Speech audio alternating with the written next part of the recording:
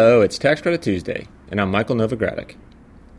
Today is May 20th, 2008, and you are listening to the Novogradac Report on Tax Credits, a weekly podcast focusing on affordable housing, community development, and renewable energy. This week, we will review key points of HUD's 2008 Supernova. But first, let's discuss the progress that tax extender and housing stimulus legislation are making in Congress. On May 14th, House Ways and Means Committee Chairman Charles Rangel of New York introduced legislation to extend tax credits and deductions that expired last year or would expire at the end of this year. The Energy and Tax Extenders Act of 2008, or H.R. 6049, was considered and ultimately approved by the Ways and Means Committee the following day. The bill includes a 6-year extension of the investment tax credit, or ITC, for solar energy, 3-year extensions of the production tax credit, or PTC, for energy derived from biomass, geothermal, hydropower, landfill gas, and solid waste, and a 1-year extension of the PTC for energy derived from wind. Chairman Rangel's legislation would extend for 1 year through 2009 the new market tax credit, permitting a $3.5 billion maximum annual amount of qualified equity investments. This proposal is estimated to cost $1.3 billion over 10 years. Chairman Rangel said that an extension of these provisions would help reassure families and businesses that their tax bills will not increase this year, and that the bill would also help companies move forward with critical investments to build new technologies and provide incentives for renewable energy and energy conservation to help reduce our nation's dependence on foreign oil. The bill could be considered by the full House of Representatives as early as this week. Reports indicate that there is significant bipartisan support for passing a tax extenders package. Senate Finance Committee Chairman Max Baucus of Montana introduced S-2886, the Alternative Minimum Tax and Extenders Tax Relief Act of 2008, last month, but it has not yet been marked up by the Finance Committee. His measure would also extend expired and expiring tax provisions, including the new market tax credit, through 2009. Following the Ways and Means Committee vote on May 15th, Chairman Baucus made a statement expressing approval for the energy measures included in Congressman Rangel's bill. Chairman Baucus said he was pleased that House Ways and Means had approved energy measures in its extenders bill that in large part represent the energy package the Senate Finance Committee and the House Ways and Means Committees negotiated last December. While that bill failed to clear the Senate, Senator Baucus said, and I quote, "I am hopeful that the new efforts to identify offsets will facilitate timely passage of this important legislation. I am fully committed to working with my colleagues to move legislation that will encourage the production and use of alternative energy, translate into real savings in college tuition, state and local taxes, and business investments for individuals and companies alike." Close quote. To learn more about this legislation, I encourage you to join us in Washington, D.C. for the 7th Annual New Markets Tax Credit Spring Conference on June 12th and 13th, where we will discuss the possible extension of the new market tax credit and what it could mean for the community development industry. If you're not already registered, you can sign up online at www.novoco.com/events. Also in Washington, lawmakers have continued negotiating a housing stimulus package. Following the House's passage of a housing stimulus bill on May 8th, focus shifted to the Senate, where just yesterday, Monday, Senate Banking Committee Chairman Christopher Dodd of Connecticut announced an agreement on a housing package.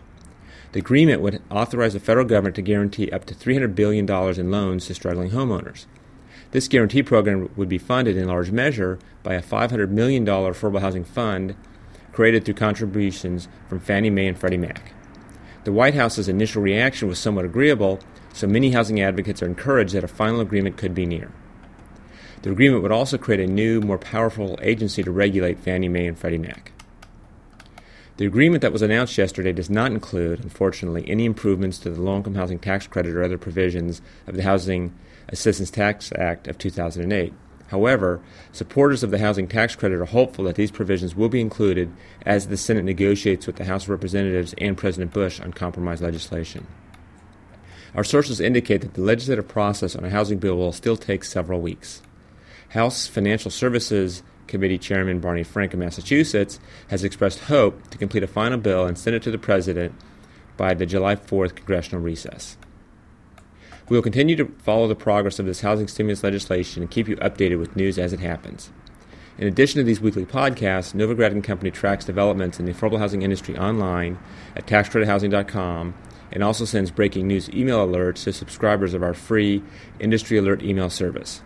To sign up for this free service, just send an email to cpas@novoco.com.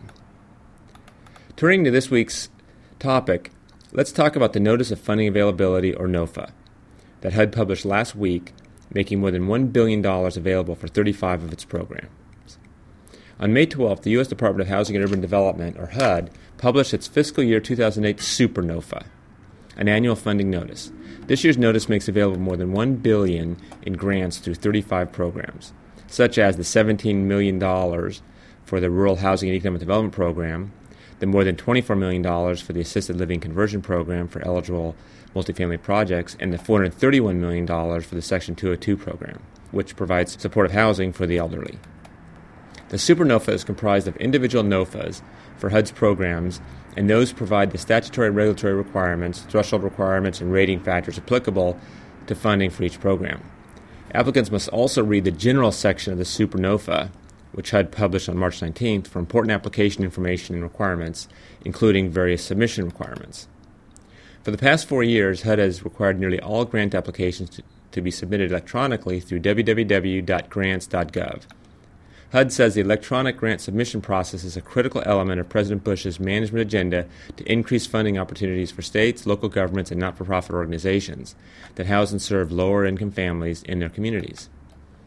HUD reports that last year more than 4,600 applicants successfully submitted applications electronically. HUD offers several resources to help applicants meet the electronic submission requirement. First, there's a desktop user's guide, which is available to lead applicants through the electronic submission process. In addition, HUD also offers training via a series of webcasts. Applicants can participate in HUD's satellite training and webcast sessions, through which they receive detailed explanations of the general section and program section requirements for each of the Super NOFA programs. The interactive broadcasts provide an opportunity to ask questions of HUD staff as well. HUD also encourages applicants to subscribe to the Grants.gov free notification service. This will help ensure that applicants receive email notification as soon as items are posted to Grants.gov, and will provide them with access to useful information, including responses to frequently asked questions that arise during the funding application period.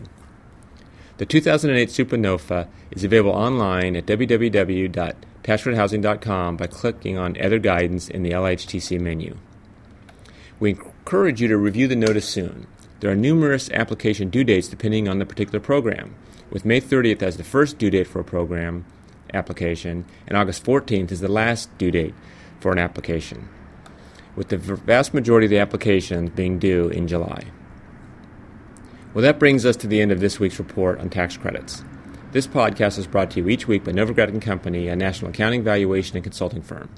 Check us out online at www.novoco.com to learn more about our professional services, as well as our line of tax credit events and products. Please join us again next Tuesday when we'll bring you the latest news on the affordable housing, community development, and renewable energy communities. I encourage you to submit comments on the topics you'd like to hear more about on our weekly podcasts. We've added links on the podcast page at novoco.com so that you may send us an email or submit topic suggestions. This is Michael Novogradac, and I'll be back next Tuesday. Thanks for listening.